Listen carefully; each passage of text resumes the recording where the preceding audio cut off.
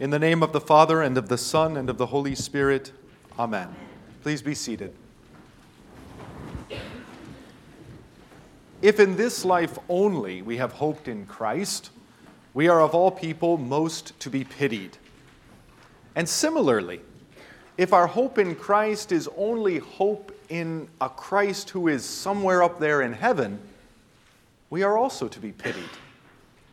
Or if our hope in Christ is a hope in a Christ who comes, but only at the end of the world, then we are again to be pitied.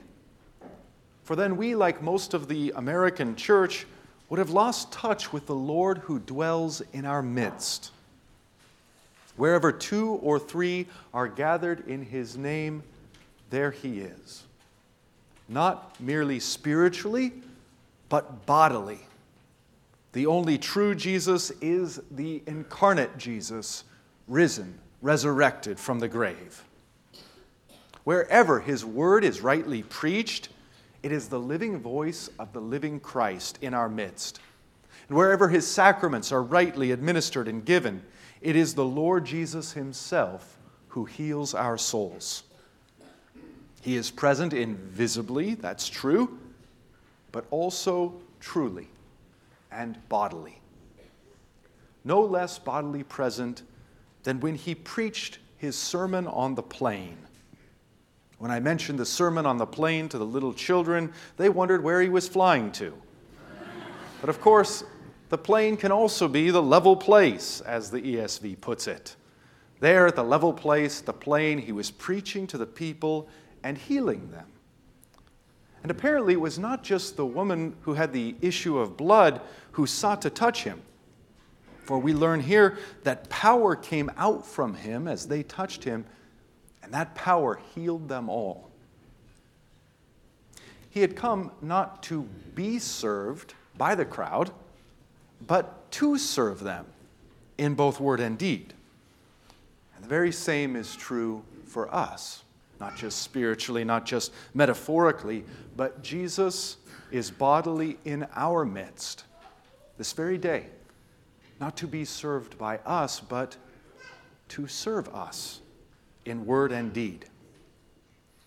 And when, for example, we reach out and touch him in Holy Communion, power comes out from him. The healing we receive isn't usually the lesser kind, but rather the most important kind. It is not the temporary, superficial healing of our bodies that remain under the curse and subject to death.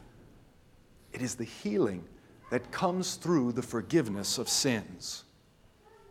Where there is forgiveness of sins, the Catechism correctly teaches, there is life and salvation. The power that comes out from Christ in word and sacrament is the power of forgiveness, life, and salvation. It is the power that bestows Good Friday and Easter Sunday on each one of us. Christ joins himself to us in his all-atoning, all-sufficient death on the cross. And likewise, Christ joins himself to us in his perfect obedience and perfect life, and in his victory over sin, death, and the devil. He is risen, and we shall rise. That is the power that comes out from him this day. A power that also enlightens the mind, cleanses the heart, renews in us a right spirit, and causes light to spring up in the darkness and hope amidst the hopelessness. If there is a key to understanding the Sermon on the Plain, it is to understand that Jesus preaches to the same crowd that he has just healed. He's entirely gracious and merciful and loving toward them, just as he is toward us. And when he speaks, we can know that it is for our sake that he turns everything upside down. Blessed are you who are poor, he says, for yours is the kingdom of God. Blessed are you who are hungry now, for you shall be satisfied. Blessed are you who weep now, for you shall laugh. Blessed are you when people hate you, and when they exclude you, and revile you, and spurn your name as evil on account of the Son of Man. Rejoice in that day, and leap for joy, for behold, your reward is great in heaven, for so their fathers did to the prophets. Of course, this teaching of Jesus couldn't be further from the sentiment of the world, could it? How do you think it is for the average Orange Countian? How is it for you in your heart, if you're being honest with yourself? What do we think? We think it all the time, whether we like it or not. Blessed are the rich, obviously. Blessed are the full, obviously. Blessed are the happy and the laughing, obviously. Blessed are you when everyone speaks well of you, obviously. Blessed are the blessed, obviously. Hashtag blessed. To which Jesus says, not so fast. Woe to you who are rich, for you have received your consolation. Woe to you who are full now, for you shall be hungry. Woe to you who laugh now, for you shall mourn and weep. Woe to you when all people speak well of you, for so their fathers did to the false prophets. Jesus turns everything upside down, or rather, right side up. For it is we who have turned the world upside down with our sin.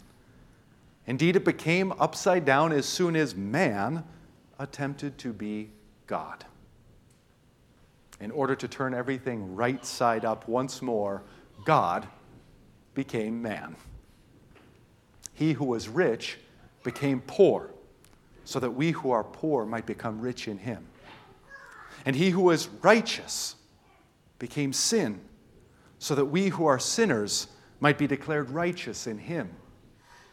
He who was innocent was declared guilty, so that we who are truly guilty would be declared innocent by God.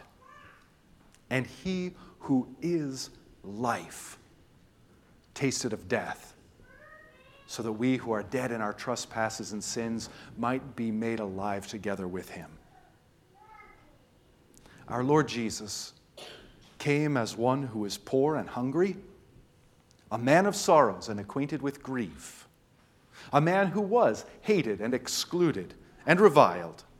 They spat in his face and spurned his name as evil. They condemned him, beat him, and scourged him. They crowned him with thorns and crucified him, nailing him to a tree. So they treated God, through whom all things were made, when he came in the weakness of our flesh. So that leads to an interesting question. What is the highest honor? What is the greatest purpose and goal for your life? How you answer that depends a lot on who your God is. Is the highest honor and your greatest purpose and goal in life to be conformed into the image of Jeff Bezos or Warren Buffett? You'll know who your God is. Or is it to be conformed into the image of LeBron James or Tom Brady? And too, you'll know who your God is. Is it to be conformed into the image of Stephen Hawking or Albert Einstein? Then you'll know your God. Or, more likely, do you simply wish to be conformed into a more interesting version of yourself? Christian parents hope just as much for their children. And all that does is shows us how blind and hardened our hearts really are from the greatest to the least. Because we do not understand the greatest honor or purpose and calling. The greatest honor in all of life, the greatest honor in the entirety of the cosmos, is to be conformed into the image of Christ. Christ and him crucified. The highest of all honors and the most blessed of all estates is to be conformed into the image of God. There's a profound irony here, and also a glimpse into the tender-heartedness of God. After all, what did Adam and Eve want more than anything? And what do we fallen human beings want more than anything? The serpent tells Eve that in eating, she will become like God. And that's it. That's the very essence of our rebellion. And yet, God is such that He gives us exactly what we want, just not in the way we're expecting. To be as God, to be like God, is not merely to sit on a gold throne and have power and riches. To be like God, to be as God, is to be one who loves, because God is love. To become like God, then, is to become like a father who loves beyond comprehension, who gives his own beloved Son, and in so doing gives and sacrifices something infinitely more precious to him than his own life. And he does all of this for us while we were still his enemies. To become like God is to become like the son and brother who loves beyond comprehension, who humbles himself in order to become as we are, and takes upon himself our sins, from our idolatries to our adulteries, and who submits himself to the most shameful and humiliating death for us while we were still his enemies. Ironically, God is so gracious and selfless, so loving and so willing. He gives Adam and Eve and each one of us our heart's desire, evil as it was, to become as He is, to be like God. And the way we become like God is to be conformed into His image, to become like Him in the way of Good Friday and Easter. Good Friday now, but Easter to come. It is to eat from the tree of the cross, to be poor, to be hungry, to be sorrowful, and to be hated now. To pour our lives out for the sake of others in vocation, to be exhausted and tired, and daily offer ourselves in living sacrifice. And if that describes you, you're doing it right. We are to eat of the cross and partake of Good Friday, to be poor and hungry and sorrowful and hated now. And precisely so, in these very things, to be blessed.